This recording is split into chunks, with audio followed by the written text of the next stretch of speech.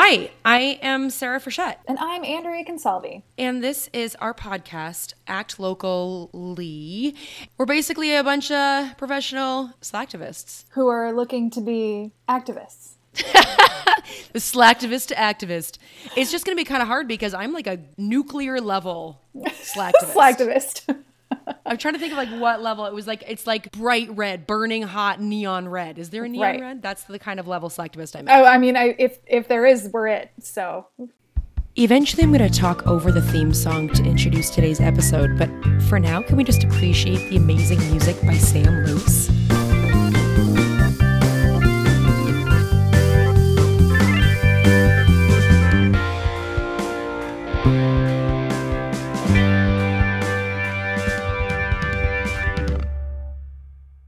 The deal is the act local is like cuter and shorter, but I'm an English teacher and we can't act local. You have to act locally because it's a freaking adverb.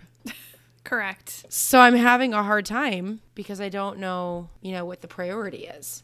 But it's act local, but there's a ly in parentheses. Is the priority to act local, or is the priority to make sure that English teachers are happy with the title of our podcast?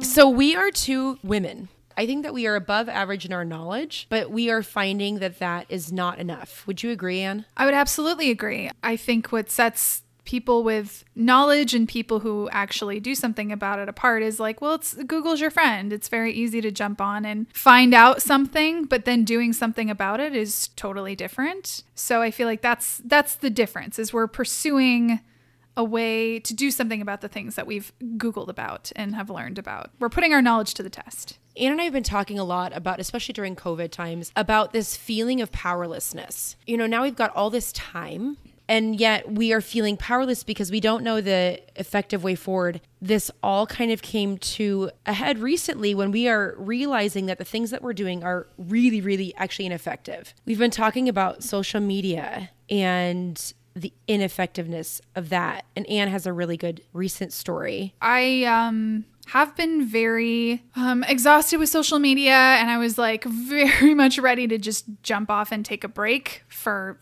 an indefinite amount of time. And then all the protests started happening, and I'm not one to want to stay silent, and so I shared things on my social media. Some might be a little more flippant than others. I found that it like offended someone who I deeply care about, and it just kind of threw me. So I actually stopped posting on social media once I found out about that, because one, I was very concerned about, I know we shouldn't be so concerned about like rocking the boat at this point, but it was upsetting to me.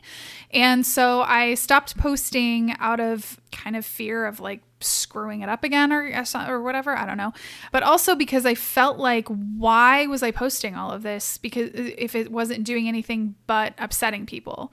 Because is that my end game in this, posting these things? Is it to create awareness and take action? Or is it to upset people that don't think the same as me? Or is it to scream in an echo chamber with my fellow people who are like-minded? So at this point, I'm really, really holding my cards close to my chest and wanting to step away from trying to be this keyboard activist and actually talk to human people and find out things that I can do as a human person that will make some like really active change in the community, besides just like retweeting bullshit. And did you make up the word keyboard activist, or did you read that somewhere? Because that's amazing.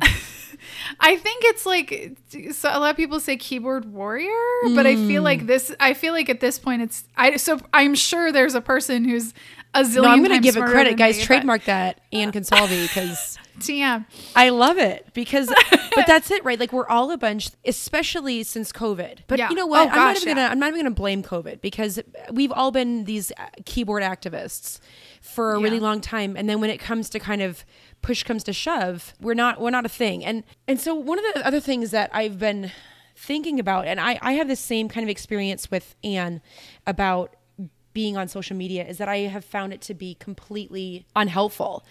that it doesn't change minds. And we know this, right? The studies have come out. All Facebook is doing is polarizing people, because you can click on news stories that then reinforce your own worldview.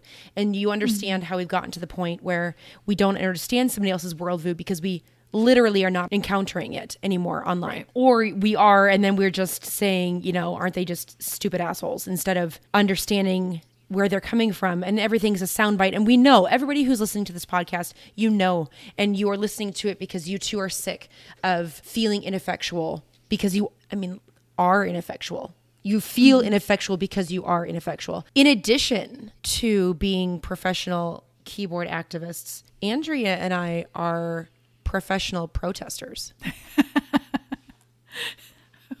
My signs are lackluster, but damn it if I can't, put on some Skechers, your comfy Skechers, and go walk. We've been Red for Ed protesting. No, Women's March protesting. Not only in Phoenix, but also we have traveled to the great city of Los Angeles. We really wanted to see some celebrity protest. Dancing to Seal, I think, at the Women's March was one of the highlight of my protest. That was a highlight protest life. Highlight of my life. I don't even understand. Then we went and we walked in the ICE protest in Phoenix in like 11 billion degrees about a year ago. So we are no stranger to like getting moving and like feeling like we're really being a part of a group. Part of a group, right. Social media is great for galvanizing a group and like getting people together. And that's what great protesting is for. But now, like, I feel as ineffective as I ever did. And I've been staying home like this whole time. I'm a little hermit, and I'm trying not to get people sick. I'm trying not to get sick. I'm trying not to get my husband sick. So I haven't been to downtown Phoenix and marching with people, but I've been like, sharing information on the internet and stuff. But like, who the hell is how do I know who's reading it? I have the same people liking and commenting on it, being like, yeah, and they're sharing it. But who are they sharing it to? And who's actually doing something about it? That is the motivation behind this Act Local podcast. Is to own up to the fact that, yes, we are educated women who have the ability to search for unbiased information. We know the difference between factual data and op-ed opinion pieces. We understand how, propaganda is fed to us and news and things like that. So we get that. But I think the benefit of this podcast, for us at least, and hopefully for other people, would be that we're just like two assholes who are just going to ask a ton of questions to actual human people who are responsible for making these changes, or for people who can point us in the right direction to make change. The other thing that I have really been noticing, and was how not locally I am involved. So like, I read the New York Times every day. What does the New York Times tell me about what's going on in my own state? Literally nothing, except, I check the death count, the case count and the death count every day. Right. We're like on the board for that. Yes. So that's what's popping up. But it's like, what is it telling me about local elections? Zip, bupkis. What is it telling me about local school board decisions? Nothing. What's it telling me about the cleanliness of my water? Nothing. And what are the things that affect me? It's all local decisions really that affect me. Yes, President Trump's insane policies affect me on a funding level, but that is so broad and so removed that it's not my day to day, and I am uninformed about what's happening locally. And not only that, but they have said that one of the economic repercussions of COVID is going to be a disappearing of local news sources, because it was already on the decline.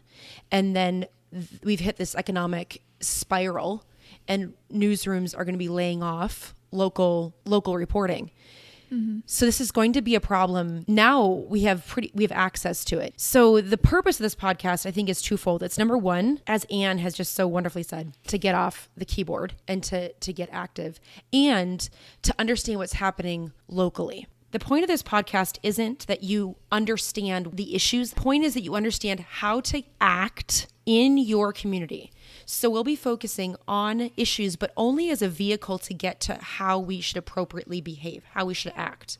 I would love to sit on a board right now of some organization and say, let's do this every day. This is the issue that I'm going to fight for. The truth of the matter is I'm a single mom, teacher. I've got my kids home with me full time because of COVID, and I'm not leaving the house to join thousands of people, even though I'm with you in solidarity. I can't do that. We know there's a lot of people like us that are like, I don't feel comfortable doing that. Maybe they're immunocompromised. Maybe they live with someone who is elderly or whatever. What it comes down to is there has to be options for people besides just hitting the streets. I'm looking at the people that we sat in the galleries last year for Red for Ed, and we saw some people that were very actively working against us. And these people had been like lifelong politicians, and we're like, how do they keep people just vote for what they're comfortable with? They're like, well, they've been there for forever, so they must be good, right? And it just opened my eyes to how I feel like we've gotten very lazy in our voting. And I'm looking at the city that I live in, and it's very heavy in just a white upper middle class demographic. And I'm like, well, how are we voting against other people's best interests? Are we voting for everybody? So those are questions that have come up for me. That's another reason why I think this is a good idea. Which I love that you've brought that up, because when Ann and I were on the phone a little while ago, I went and checked my mail, which, I do every month or so, and the actual mail. And I saw that my ballot was there. My primary ballot was there. And I opened it up and I was like, wait, what? What is this? Like, what am I do? Who are these people? What do they do? And I wanted us to go through the ballot together and check, what do we know, not only about the people who are running, but what is the position they're running for? Because I literally don't know. So in order to prepare for this podcast, I was like, I'm going to find that ballot. And you know what, Ann? I have no idea where the ballot is. Like, that's where I'm at in my level of civic. Guys, I have a bachelor's degree in political science, and I do not know where my primary ballot is. Mine is in my kitchen, I think. Go get your primary ballot. I'll wait. And then we'll sit here and we'll play Who is Your Daddy and What Does He Do? Or Who is This Candidate and What Is It For? Let's play that game.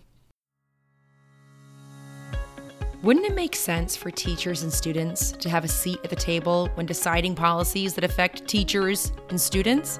I feel that's pretty common sense.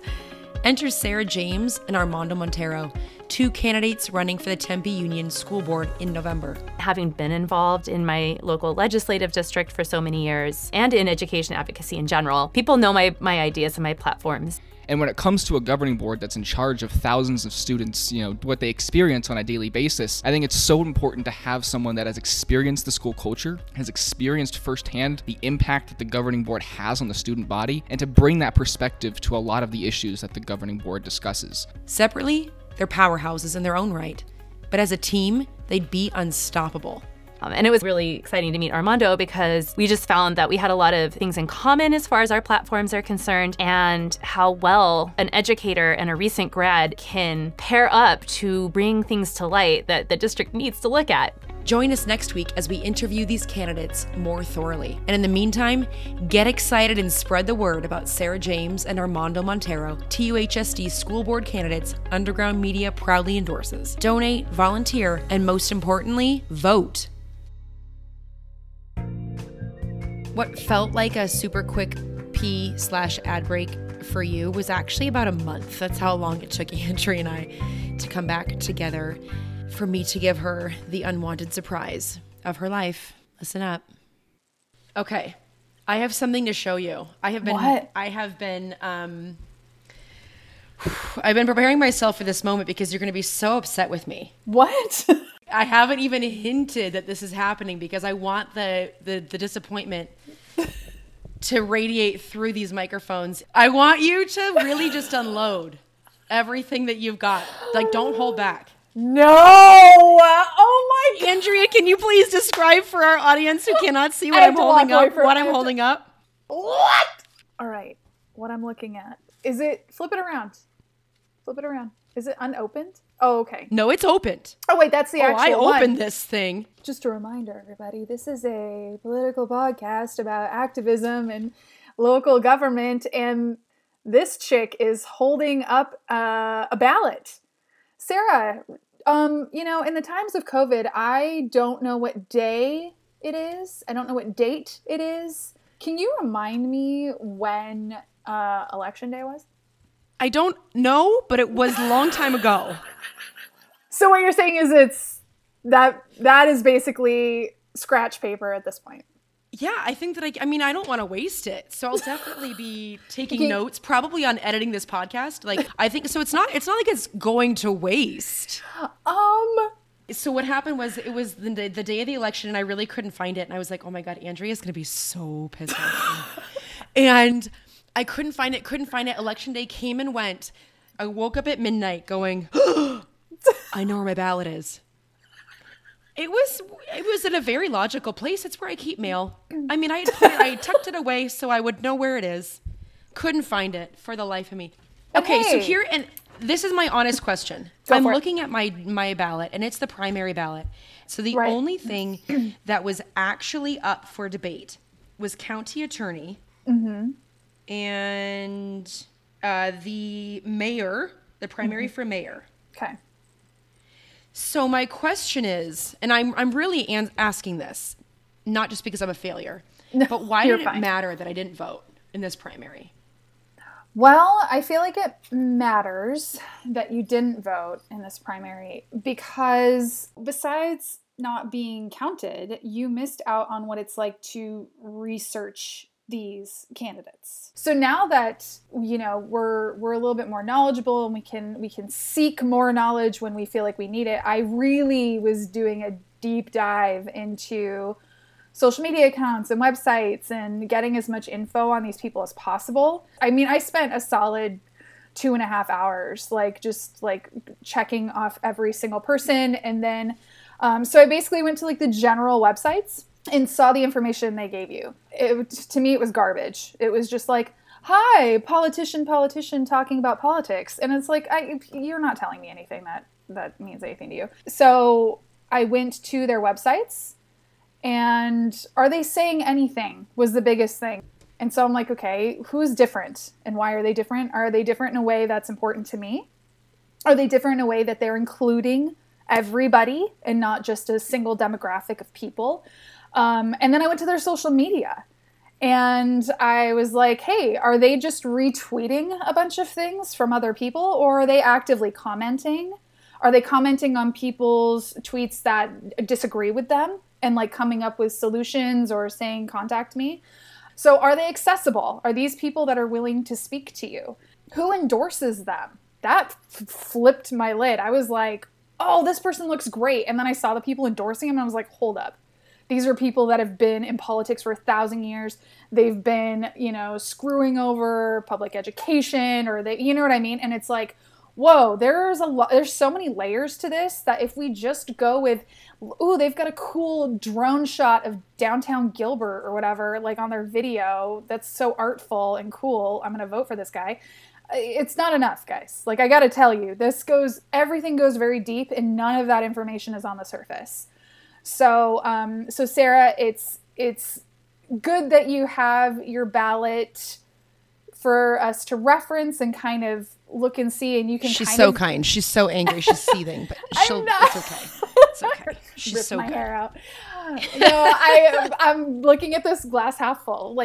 So we can go ahead and see, who did win the primaries. Now you can kind of go off of that and do some good research. So, do your legwork. Like the second you get it, do the legwork, and then, sit in that for a bit, and then make the best decision you can for yourself, for your family, and for your community. Remember, we're not living on an island, unless you're on an island and listening to this podcast, in which case, please contact us, because I want to know. Fly us out there. Yeah, right. Especially if it's really blue water. I don't want an island that's cold. If it's a warm tropical island and you're listening, we accept plane tickets in the mail.